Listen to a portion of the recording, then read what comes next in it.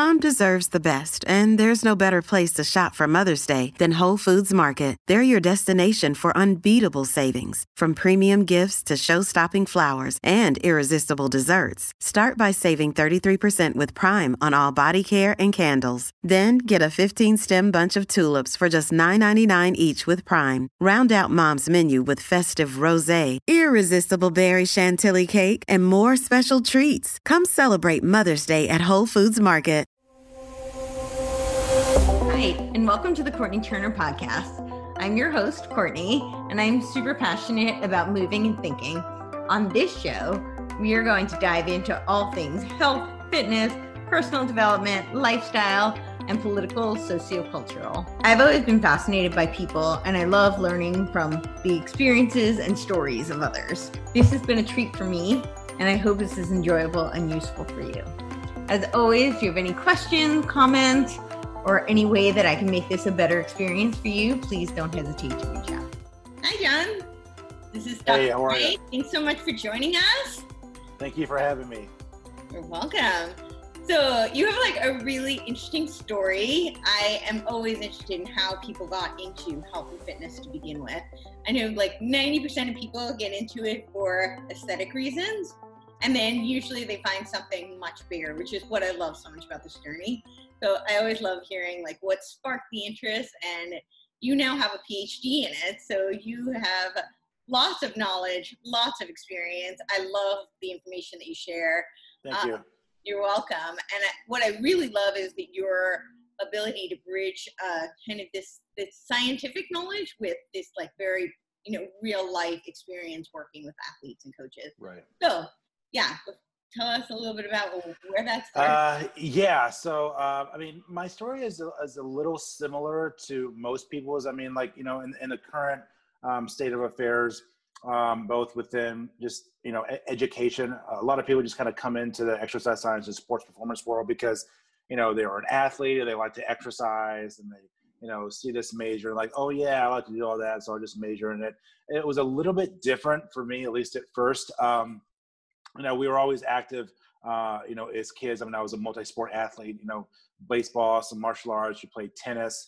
And I was a swimmer, for a number of years. So I was always like really active. And then, my senior year of high school, I actually went to the same high school as where my mother taught at. She's been retired for all over 15 years. So across the hall from her was another, teacher who just so happened to be coaching like a weightlifting course at the time. So he and I just started talking, and we ended up kind of meeting together at, a local YMCA for that year. And it just kind of like, really took off, on its own. And I knew I was going to end up going to college and, obviously wanted to, start looking better from a physical, perspective. And didn't have no idea like what I was going to like major in. I've also been a musician most of my life. I started out with drums and then I transitioned into guitar. And now I've really played piano, for the most part. So, I was looking in the course catalog, and I believe, I can remember like my first semester, my freshman year, I was, I like to work out. And so let's see if there's anything, in the course catalog about exercise or whatever. So, so exercise science, like, that sounds pretty cool. And so I just kind of like really got into it. Obviously I didn't really do well, in college, my first couple of years. In fact, I almost dropped out of college after the end of my sophomore year. A combination of just unhappiness but also merely because of grades. To kind of stick to the, story a little bit more in a sense, but I ended up getting back in, full time. I met some individuals that were higher up in the administration, and they worked with me, and I got back in, full time. And for 3 years, I remember from 2002 to 2005, I did nothing but academics. I didn't take any vacation. I didn't go anywhere. Fall, spring, and summer, just went with it. Graduated undergrad, I think with a 3.0 or 3.2, which was good considering I was a sub 2.0 GPA going into that. And then I matriculated right into my master's. So I originally wanted to do my master's elsewhere, like out of state. But for time and financial purposes, I decided to stay there like where I was. I got it done in 3 semesters, fall, spring, and summer, with 2 certifications. I ended up with a master's and 2 NSA certifications by the time I was 23. And then I knew I wanted to go try to get a doctorate because I wasn't really like into the industry at that point in time. It would be like, many years before I was really doing the things that I'm doing now. But I tried to think ahead as much as possible. And I knew that the industry was going to continue to grow, both either educationally, academically, and even within the private sector. So I decided to go do a doctorate because I knew I originally wanted to just teach college. I knew you had to have a PhD for that. So coming from somebody that I hated school, all throughout childhood, I didn't like to read, I hated to write, and I ended up getting a full scholarship to University of New Mexico for a PhD program. And so that's where I got my doctorate. I got my doctorate in exercise phys with a minor either in physiology or research. I think it could have been a double minor. I don't really remember, but just because of course transfers and stuff. Yeah. And so that was a really very challenging time. And there was a lot of ups and downs, with that. And so I've been defended now for just over 5 years. So I defended my doctorate May 6, 2015. In fact, this past May was the actual 5-year mark for that. And then since that time, yeah, thanks. And then since that time, I've spoken at over 40 conferences and events. I've published like 10 book chapters, dozens and dozens of podcasts, close to 24 publications, both research and non-research. Been on various, masters, committees for other students, went to other conferences, networked, been in all kinds of fitness and strength magazines online, Wall Street Journal twice, Women's Health, Oxygen, all that stuff. So it's really kind of taken on a life of its own, and it's grown significantly, since that time. And so I started in my early doctorate years, started to compete in the sport of strongman. And so I've done like 7 or 8 contests in the past. I did qualify for a national contest one time, but I didn't go because it was just, too expensive at the time. And it was like way on the other side of the country. But I'm trying to get into some other martial arts or, BJJ types of things just to learn a different skill, and not really wanting to compete at that, but just to learn a different skill. And I still try to do the events for strongman from time to time. And so that's kind of how things have really adapted and evolved. I've always been somebody that's been very like non-traditional in my thinking. People talk about like out of the box thinking. I mean, yeah, we can use that phrase, but it's really more, what are other people not doing that people should be doing in a sense? And I'm not somebody who's really been, I don't like the status quo when it comes to a lot of things. Yes, that's fine. It does serve a purpose. But there comes a point in time where, if you're not adapting and evolving, whether you're within an organization or, personally or professionally, you can pretty much call it quits. The world moves too fast. And if you don't want to adapt and evolve to current circumstances, economically or even politically or culturally or educationally, whatever it is, you're going to find yourself, very far behind, and you won't be able to kind of, kind of transgress or progress those things onto other individuals to help make those people, better. So, I've had a lot of ups and downs. And I try to really, whenever these topics come up, I try to talk about the ups and downs, even the downs, as much as possible, because, just like a lot of people in our culture, whether it's in the health and fitness industry or whether it's in, Hollywood or whatever it is, everybody always sees the successes, but they never stop to actually think of how the person actually got there in the first place. People don't talk about their failures like they really need to. And I think it serves a very good purpose for people to know those, not because, it's just the thing to do, but people really need to know a lot of the struggles that people have, because then people can actually relate to it, and then it builds a buy-in and builds relationships. You can start to build some type of community and feed off each other and all that stuff. So, everybody goes through ups and downs, and what's possible, right? Yeah. And so, you know, I was assistant professor for a first job for a couple of years. I was actually let go. And that was a bunch of, you know, bullshit. And then I ended up taking a job at a location that I wasn't really happy with, but I just needed to, you know, have another job at the time and have some income. And then a little over 2 years ago, I was very unhappy where I was. I mean, I was traveling during that year from fall 17 to spring 18 because I was speaking a lot and going to, you know, other conferences. But I was just really unhappy. I mean, I didn't like driving an hour to the airport, an hour and 40 minutes up and back, you know, going cross country, having to stay the night prior to, you know, leaving in the morning and all this other stuff. And so I decided to pick up my life and come out and move to Phoenix, you know, Arizona. I knew a few, you know, still have some, you know, friends here, but I did know a few people. And then I ended up getting a position here at GCU as a you know, faculty member, and you know, so I've been here teaching over 2 years, and then I decided to I want to do more private sector things, so I started a website, you know, started my own LLC, created a logo, and the logo I've had that since the beginning of earlier this year, and started the website, you know, last year. And I actually started building a website in, what was it? Early spring, 2018. But just kind of sat on it, you know, for a little over a year. And then once I started posting like more regular content on social, then I started to finish it and executing on it. So, you know, that's been done. And then, I'm trying to get a book contract for Human Kinetics. That's been pretty slow. I do know the acquisition editor. I mean, pretty much every year for the last 3 years, I've written like 1 or 2 book chapters. Last fall, I wrote 3, one of which was for NSCA.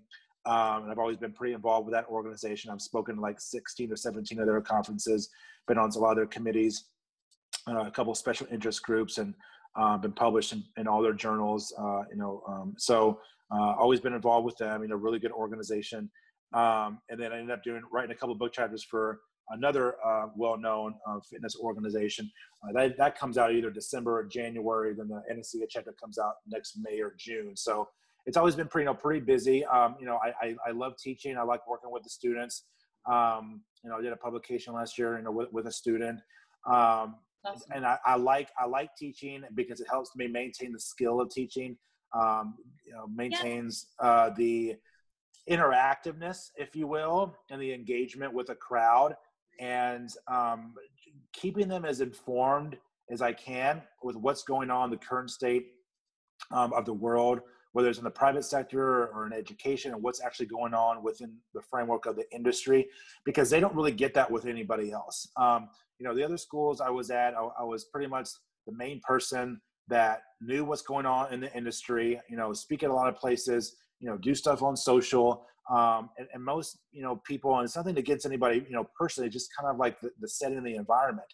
And you feel like they're learning material, but they're not learning like real world practical applications. Exactly. Yeah. Yes and no. I mean, it depends on, you know, the department, you know, who's teaching, you know, what the content is, but, you know, for the most part, at least traditionally speaking, it's been just, you know, theory and stuff. And yes, there's a lot of hands-on things that I've done with other courses, so they get that. But I guess I've always been like the main faculty member that's just been like a true practitioner. But yeah, that can really blend the real world stuff and the science, because, you know, I don't really just like talk about it, like I actually do it. So that's why I like working with the students, to kind of get them exposed to what actually goes on in the real world. And all the time, like throughout the year, I mean, they asked me about career things. Right. You know, I was on a Zoom call yesterday with a coach in St. Louis that I met a long time ago when I lived there, about career opportunities. So yeah, I mean, they reach out, you know, on a regular basis throughout the year about not really what they can do with the degree, but like all these other opportunities that nobody talks about. Right. So I want to ask you, you said you wanted to get a PhD because you wanted to teach. Like that was one of your motivating factors. So one, I'm curious, what was your PhD in? What did you recently? So my doctor is actually in exercise science. Right. What was the focus on though? You mean like my dissertation? Yeah. So my dissertation was actually eccentric training and applications. And so that was actually published in the Journal of Strength and Conditioning Research 3 years ago in the March 2017 issue. So I actually did an eccentric training study, a real study with real people. And it was the training period itself was a total of 4 weeks, but the amount of time to actually do it was about 4.5 months.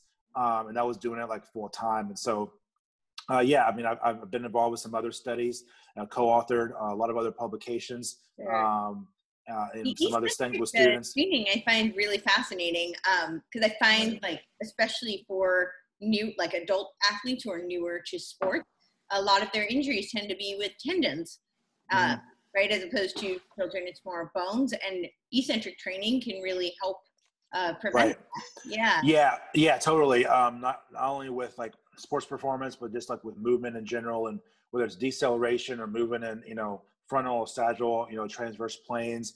But it's a lot of benefit with the clinical population as well, the elderly, to decrease risk of falls and fractures and maintain eccentric power output and eccentric strength, especially as the person gets older. So I'm in the slow process of trying to do a big review article for a big journal about this, but something I want to do for the last like 4 years. And it's just it's just a very slow process. And, luckily, I mean, I've been getting up a little bit earlier so I can hopefully start a little bit more, but yeah, that's kind of, like I said, I mean, I like teaching, but it's really underrated eccentric training. So. Yeah, it is. Yeah. But I like doing stuff in the private sector.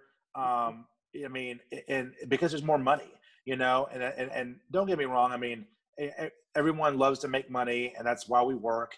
But there's no money in education, whether it's K through 12 or whether it's at university level. You can't influence and reach like the massive amount of people that you really want to reach. It doesn't mean that one area is good and one area is bad. It's just you have to understand like the pros and cons of each and kind of weigh those. You need your priorities, right? Yeah, you have to weigh those with what your personal and professional goals are. So, I mean, I like teaching, but so you said that you wanted to get a PhD so that you could teach. Why did you want to teach? Why did you want to teach college level? What was the Well, because I knew that being a practitioner early on, I knew that I could be in the position to blend the science and the practical stuff very well, which gives me an advantage and the students an advantage, because then there's somebody in that department that can really up the ante and provide a higher value grade to them. That's awesome. Yeah. And what do you love most about teaching? Probably the engagement, and just getting people to think critically and analytically about things, and get them to change their thought process instead of rote memorization. Get them to just apply and execute things. And people talk about, yes, you can apply. I mean, you can apply anything, but are you really actually applying it, or are you just saying that you are applying it, which are very different things? For example, it's like there's tons of people within academia and departments that, I mean, they couldn't even do a body weight squat, correctly. They wouldn't know like how to teach or coach like a lat pull downs, just basic things. Some of them are professors, some of them are administrators, or whatever it is. So it's that's what I've found. I mean, I think today we're in a better position that we do have these quote like hybrid people like me, that do work with people and have worked with people. So there's a higher percentage of these hybrid individuals, but on the whole, like we still have a long way to go. And I think over time, you're going to see a greater percentage of these hybrid individuals that have experience not only working with other trainers, clients, athletes in different settings, whether it's private sector, but also have like business knowledge and how the actual world really works. I think you bring up such a great point about critical thinking, because I think that this is a huge problem throughout academia currently in general. I think that there's a lot of focus on them trying to teach you what to think instead of how to think. And you would think that the sciences would be invaluable to this, but they're not, which is really sad. I think that should be the one field where, it is truly just an exploration. That is the definition of the scientific method, is you are exploring, but instead it's become kind of like many of the other fields of academia where they're I mean, and I tell students, it's like, I mean, I call it the what box. Basically, if you draw like 4 squares, square here, square here, it's like all of them want to just connect each box and leave nothing, and the middle is actually open. So I call it the what box, but what I truly try to get them to do is actually fill that space with the whys and the hows. Like think about why things happen and how things happen, because the what's kind of are like like a straight line. It just gets you from point A to point B, but imagination will take you everywhere. Yeah, totally. Totally. Yeah. So when you work with your students, do you try to get them to really apply both like the physical? I talk a lot about mind-body connection. One of the things, I'm a very heady intellectual person, but like movement is such a huge part of how I learn. I think that it integrates the mind and body, and and if you're studying movement, which is essentially what exercise physiology is, then, to me, it doesn't make sense for it to be only in theory. So do you work with them and really? So it depends on the class that I teach. Like if I'm teaching like sports performance lecture or really lab, we go through a whole host of material, and oftentimes I will do the demonstrations myself or do different movement patterns to get them to kind of visually see what actually happens. I can tell you, I mean, it's gotten worse in terms of this particular context, but a lot of the students, a lot of them either don't exercise or don't move very well. And I mean, some people it's kind of sad. I mean, if I were running the show, I mean, I wouldn't accept any students unless they go through some type of like, physical performance test. You have to do so many, body weight push-ups or whatever it is. I mean, I know could be a little bit facetious, but I mean, if you're going into a major that requires you to be physical of some kind, it doesn't matter if you're going to physical therapy, because, I've stated this like a million times. If you don't know, then you can't show, right? So if all you know is, bicep curls and bench and rows and just straight up bodybuilding stuff, or traditional things that you learn in the physical therapy program, that's all you're going to be giving to your clients or your patients. And so that you really limit not only the critical thinking process, but you don't really expand your mind to newer thought processes and areas that could ultimately grant you your ability to be a more effective coach or trainer or even educator. Yeah, absolutely. Absolutely. So you talked a little bit about the, education sector versus the private sector business ventures. So how do you're saying that the business world is very enticing to you. Where do you see yourself moving in that? Really just, helping other companies out, whether it's organization. I've done some consulting with some other companies. I do have a partnership with Under Armour. So hopefully, we continue to kind of move forward, with that in any way, shape, or form. I mean, obviously they've taken a big backseat and had a lot of financial issues really this year just because of the COVID stuff, along with other, millions of other companies and businesses. So, they're not an exception, but, stuff like that. I like to get involved with them. Somehow I do have some distant contacts that can potentially get involved with, but a lot of the biggest differences between like education, academia, and business is that the business world moves pretty fast, for the most part, whereas education, academia move really, really slow. It's not like you have more people involved. I mean, you probably have the same or equal amount of people involved on both sides. But it's funny because universities, and I know it sounds like I'm shitting on university, but I'm not. Like, I'm just providing insight to people that may not see the bigger picture, right? I mean, there's pro and con to every job. There's pro and con to universities or, private sector stuff. There's pro and con to everything. But universities are a business. They're business. They're out to make money. And I've heard some people call it a multi-million-dollar businesses disguised as learning centers.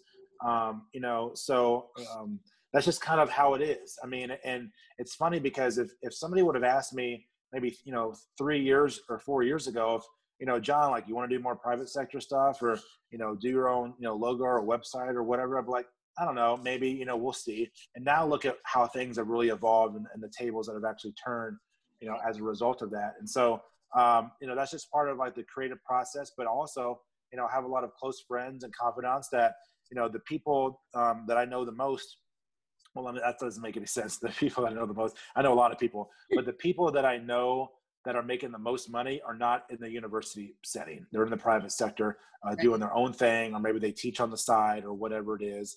And everybody's lost money this year because of all this stuff. I mean, I've lost a bunch of money, and so we're now in the process of trying to regain some of that, and looking to do some of my own webinars here, pretty soon. Go ahead. So speaking of COVID and this current situation this past 6 months, what are your thoughts on that impact on people's health, lifestyle, just the current zeitgeist of the country and the world? I know that was a really simple question. Give me like 2-word answer. Yeah. I would say, let me put it like this, and we can maybe go in a little bit deeper. Obesity is a multi-layered problem, and obesity kills over 300,000 people a year, and nobody talks about it. I mean, if we do, it's at conferences, it's on social. There's thousands and hundreds or thousands of papers written about it every year, but from a economical or say cultural, financial perspective, social cultural, nobody does shit about it. And cancers, various cancers kill over 600,000 people a year, and same thing. I mean, it's unfortunate, it's sad. I don't wish harm on anybody, but it ultimately comes back to how well that you take care of your health, and all these problems, and they absolutely relate to COVID, because we've seen here just recently, I believe they updated it back in June, but it really didn't get more mainstream until early August. When the CDC updated their deaths and the percentages of the individuals who actually died from COVID itself, over like 100, now it's like 200,000, but it was like 180,000 something deaths. 6%, which is around 10,000 or less than under 10,000 people, actually died from COVID. The rest of the 94% had at least 2 or 3 other comorbidities and pre-existing conditions, all of which can be directly traced back to your, lack of moral conscience with your health and the way that you actually take care of yourself. And it costs billions. Like, we're not talking like a couple $100,000, billions of dollars every year that people waste on all these stupid ass healthcare products, obesity. And it's like all these guidelines. I remember years ago, you may remember this. This was like probably throughout the 90s and even like early, like, mid 2000s, like ACSM, they would recommend everybody get, 30 minutes of exercise, 5-6 days a week. And then like a while later, they updated to like an hour. Well, that's fine and everything, but if you're not getting 30 minutes, how are you going to get an hour? Yep. So, I mean, guidelines are fine, Sure. From a political and liability, perspective, but it ultimately comes down, to action.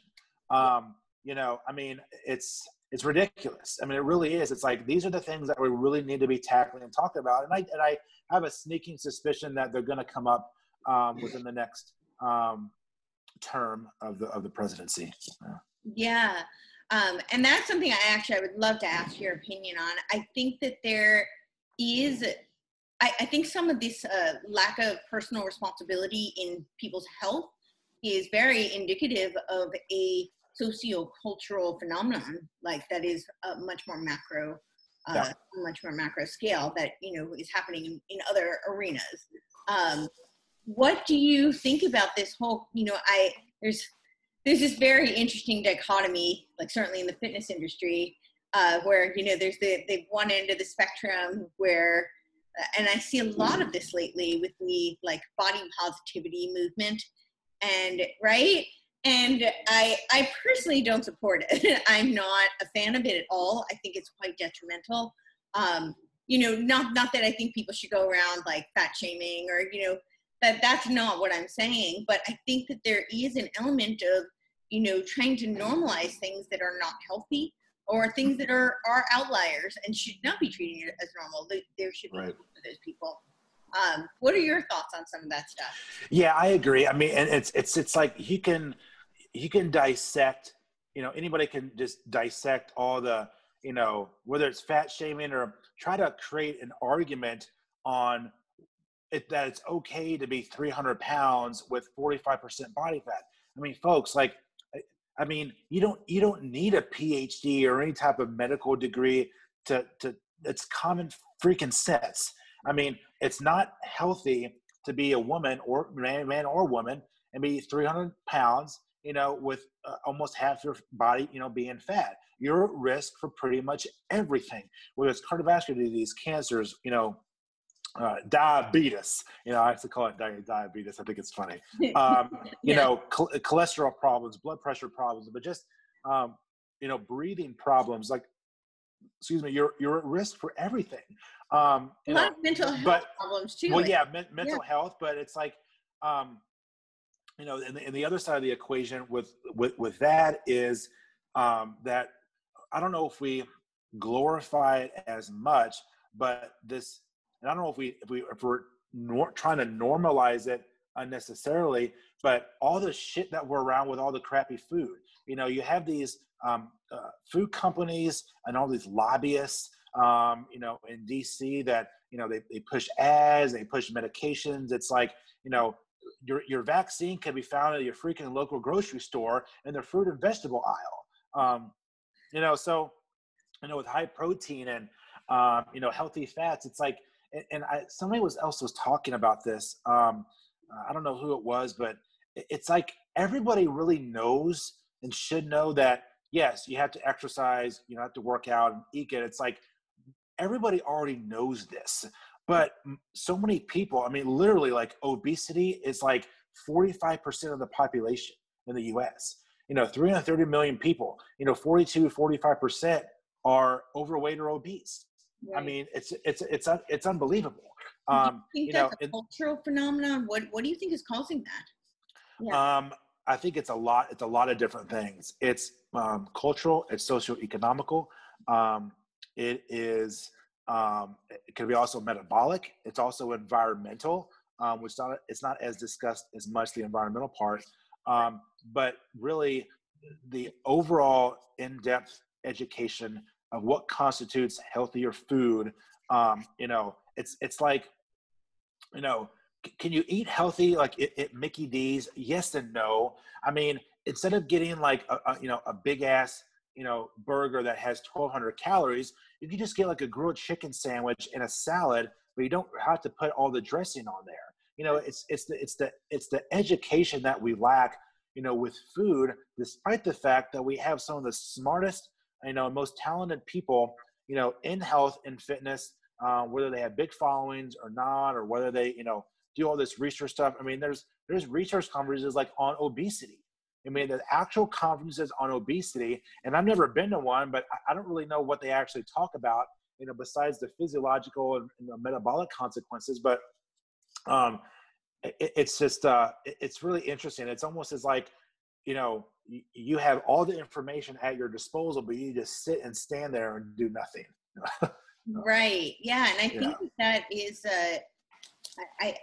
I actually think that that's morally repugnant. I think that people who know should be educating people, and that there should be some sort of accountability, because yes, there are environmental factors. Yes, there's metabolic. Yes, there's some genetic factors, but a lot of it boils down to, personal responsibility. Mm-hmm. That you can do something about it. You can improve the current state that you're in. So Yeah, and I think people are on this bandwagon of anything but personal accountability and responsibility. Therefore, they can make up some other excuse not to actually, follow through with it. which is So why, we're which is why I really don't like the body positivity movement, because I think it lets people say, okay, this is fine. And yeah, you don't need to do something about it. Yeah. yeah, exactly. It creates unnecessary room for a bunch of excuses, and then people think it's okay to be, a woman who's 250 pounds and they can wear like a swimsuit and be on the cover of something. It's just, it's not. I'm not saying that you have to be. Everybody needs to be a famous supermodel, but genetics does play a part, of course. But you know what? It's like people can be dealt with less than optimal genetics and then actually like really work hard and achieve what they really want. I mean, I'm kind of the same way. I mean, I genetically have a little bit more body fat, in the chest area and midsection versus other parts of my body. But like anything else I've had to do, I've always had to fight for every inch, for every mile. I always have to work 2 or 3 times as hard than the next person. So it's just that kind of the way it is, with individuals. But I hopefully suspect that will often change or will change in the coming years, because if it doesn't, you have to start doing stuff now, because it has gotten progressively worse since the 90s. Every decade since the 1990, every single state, especially in the South, lack of money, lack of resources. Every state is except for like the West Coast, whether it's New York or here in Phoenix and Arizona or California, it's like overweight and obesity has just skyrocketed to heights we've never seen before, and it's scary because it directly affects health insurance. It directly affects the types of food. It trickles down to the economy. It's a burden on the economy. Absolutely. So. So that brings me to my next question. So I love you do these quizzes on social media. If you're not following, you absolutely should. Dr. J Mike on Instagram. He does these quizzes with all sorts of great like scientific questions, and I love them. And then he ends with some sort of historical, economic, or political science question. So clearly you have an interest there. Yeah. And I'm really curious about that journey as well. Why is a, fitness specialist,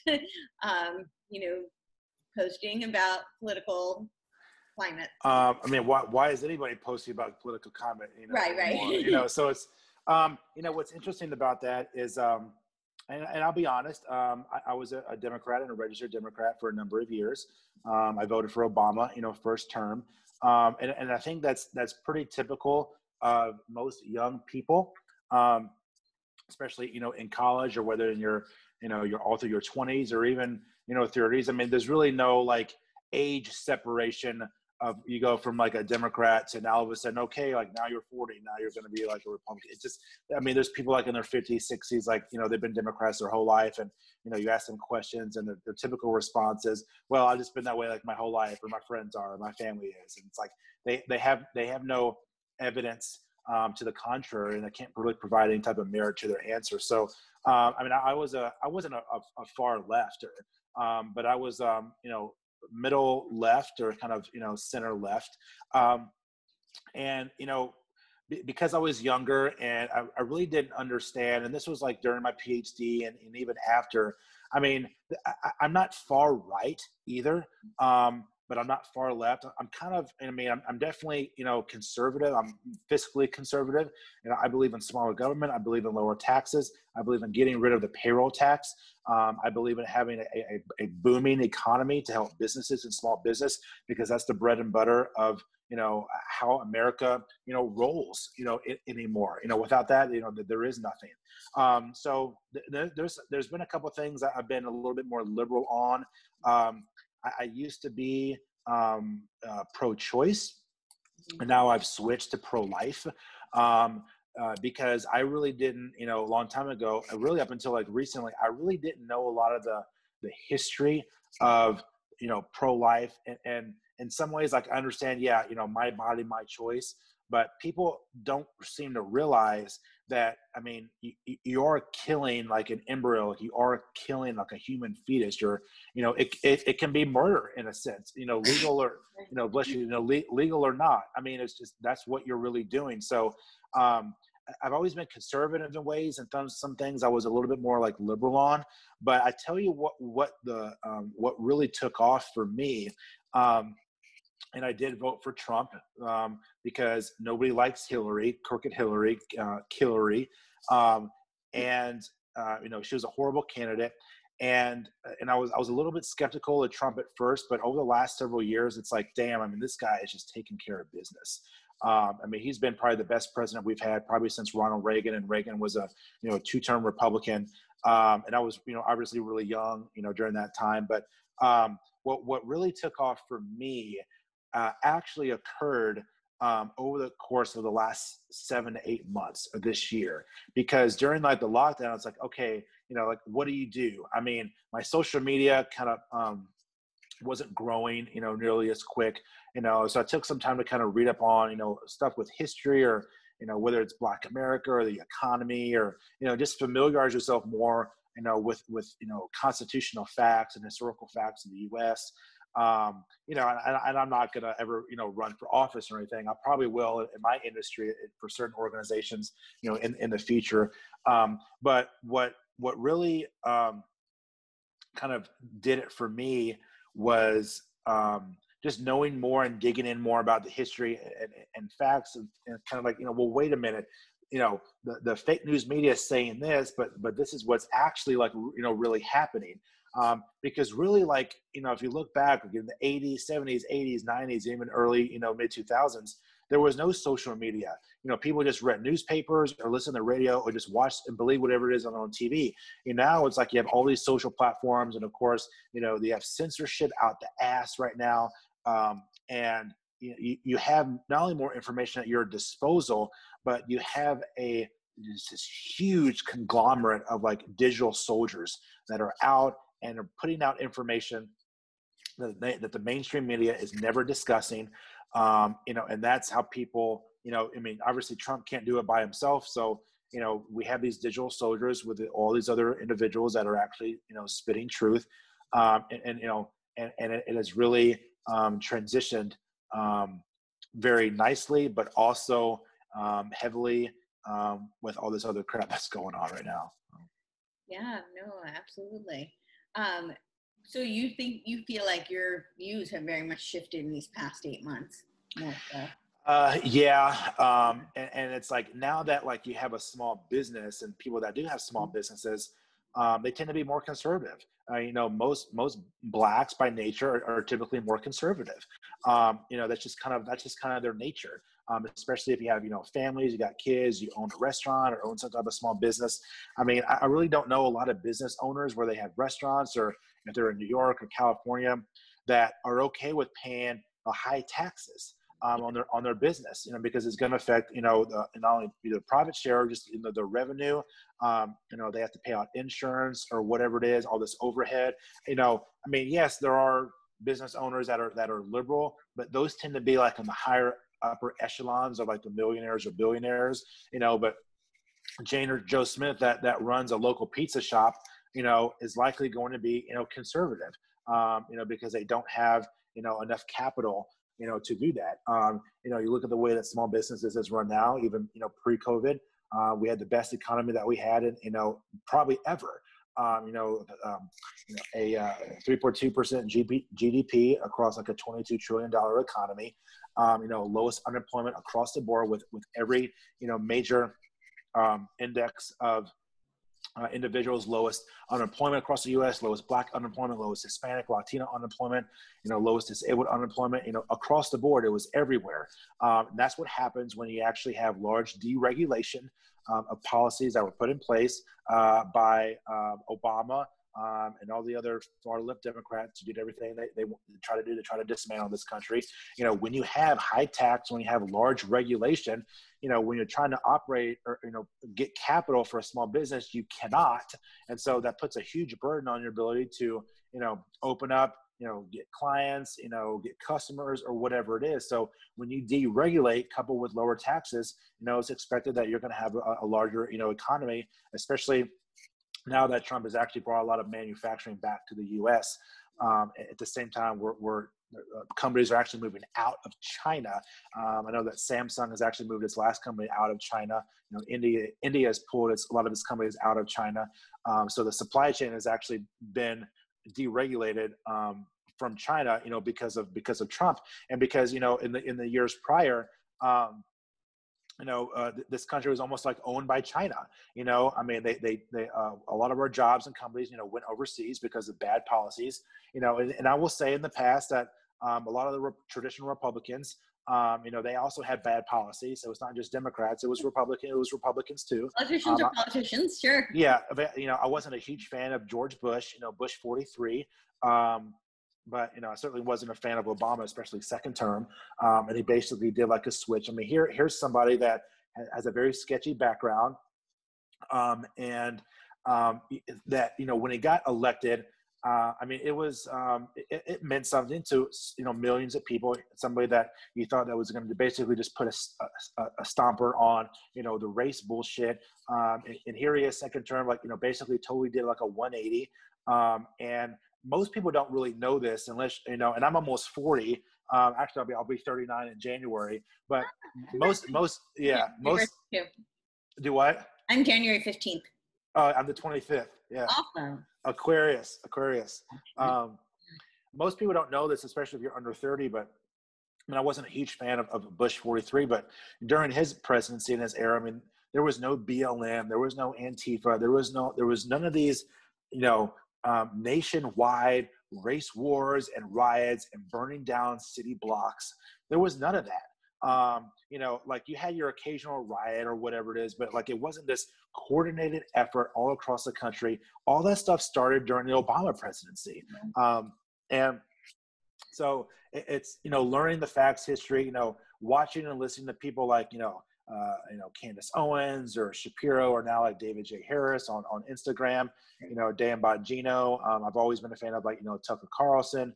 But a lot of these other younger Black, leaders, and even people like, Charlie Kirk of, Turning Point USA. It's just, it's interesting because I always like politics in a sense, but because of what's happened this year, it's like you were not forced to know and learn more about it up until this year.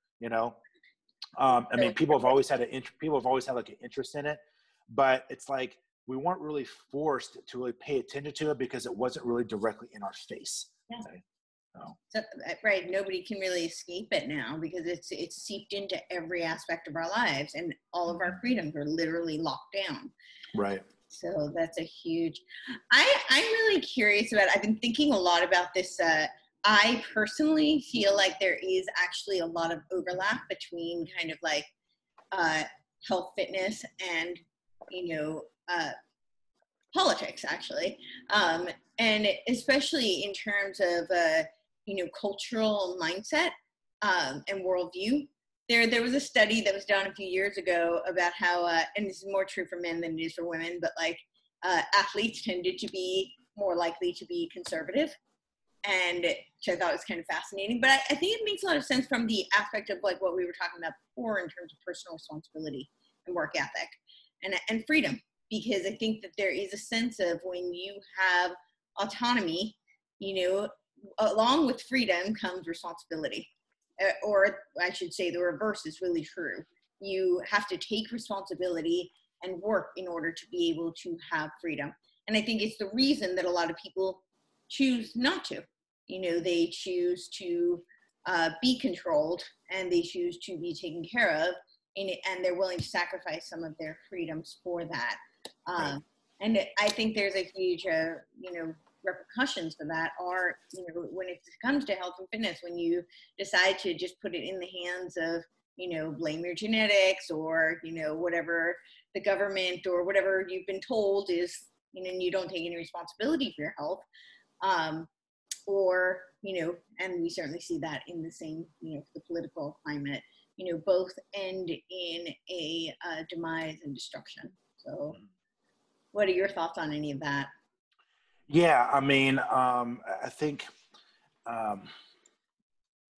it certainly can be a very, another in-depth, separate conversation, but, right now, like it's not about Republicans or Democrats anymore. Yeah. It is about freedom and liberty versus tyranny. Yep. And that is ultimately what it comes down to. I 100% agree. Yeah.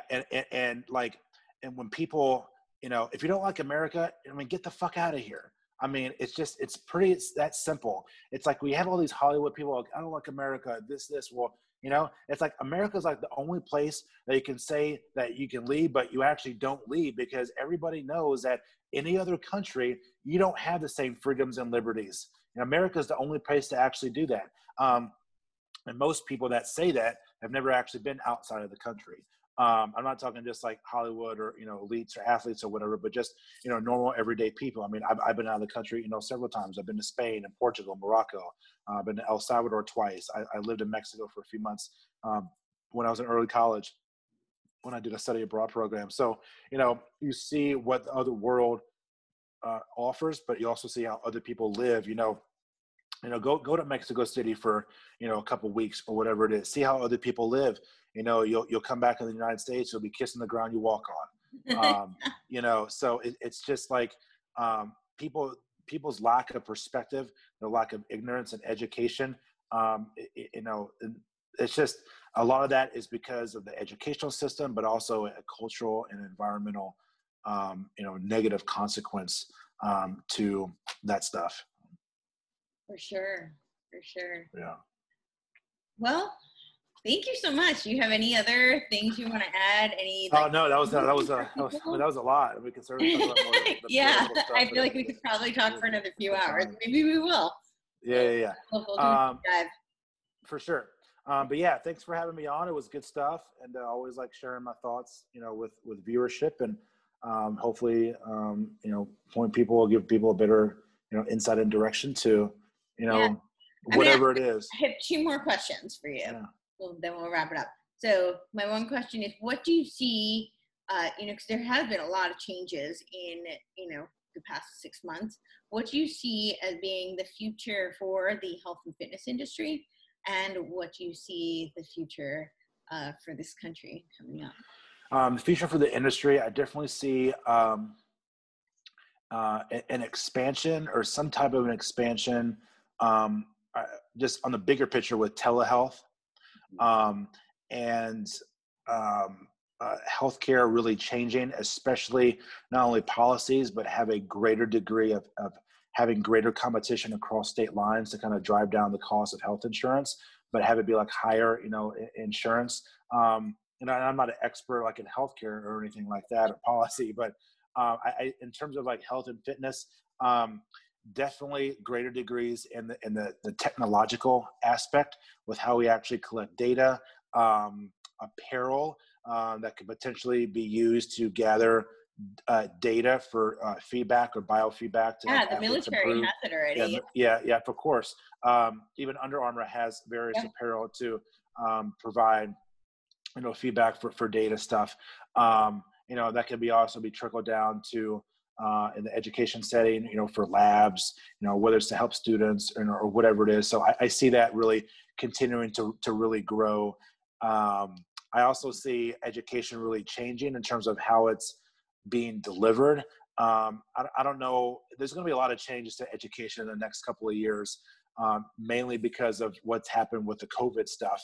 And I don't really, I can speculate, but like who really knows for sure. But it's probably going to be a combination of good and bad. Right. Yeah. So, but for the country, I would say that this is the most important election that anybody's ever going to face in their entire lifetime. I thought 2016 was pretty important, but I would say that this is even more important. I think I believe wholeheartedly that Trump is going to get reelected, but it could likely be contested. And it may go up to the Supreme Court.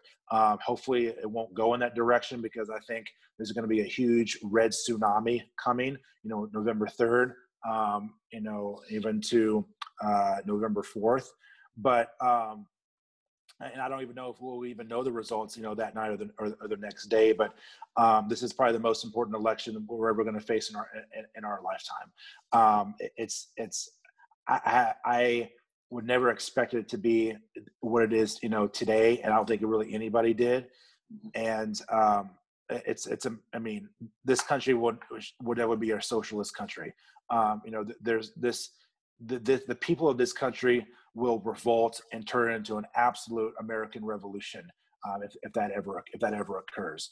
60% of gun owners, or 6% of whites, I think, are gun owners. And so, you will see people come out of retirement, or, these patriots. The patriots are in control. The media won't tell you that, but they are in control. And, so I will say, and I tell my students, I don't get into a lot of the political stuff, when I'm talking classes, but I just say, hold on to your butts, because it's going to get real hot and heavy these next, 40 days. So that's that. Hold on tight. Yeah. Yeah. Being there. Yep. So. Yeah. Awesome. Well, thank you so much. Oh yeah. Thank you. You're welcome. And we'll do this again sometime. And I look forward to seeing it online at various other platforms. Yeah, definitely. And I will have a link, but until we post this, please tell everybody where they can find you. Oh, yeah. You can email me, drjmike.com, and then you can follow me on Instagram at drjmike, and then send me a DM. I'm also on Facebook and Twitter. Twitter is jmike125, and of course, I spend most of my time on Instagram. But send me a message, feel free, and hopefully we can answer any questions that you may have. Awesome. Yes, definitely follow him. His content is awesome. Thank you.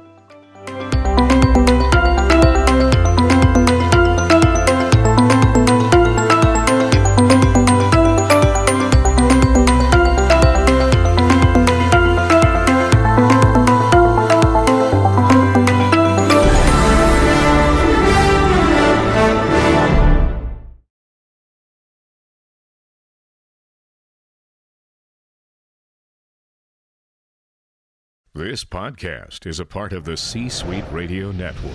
For more top business podcasts, visit c-suiteradio.com.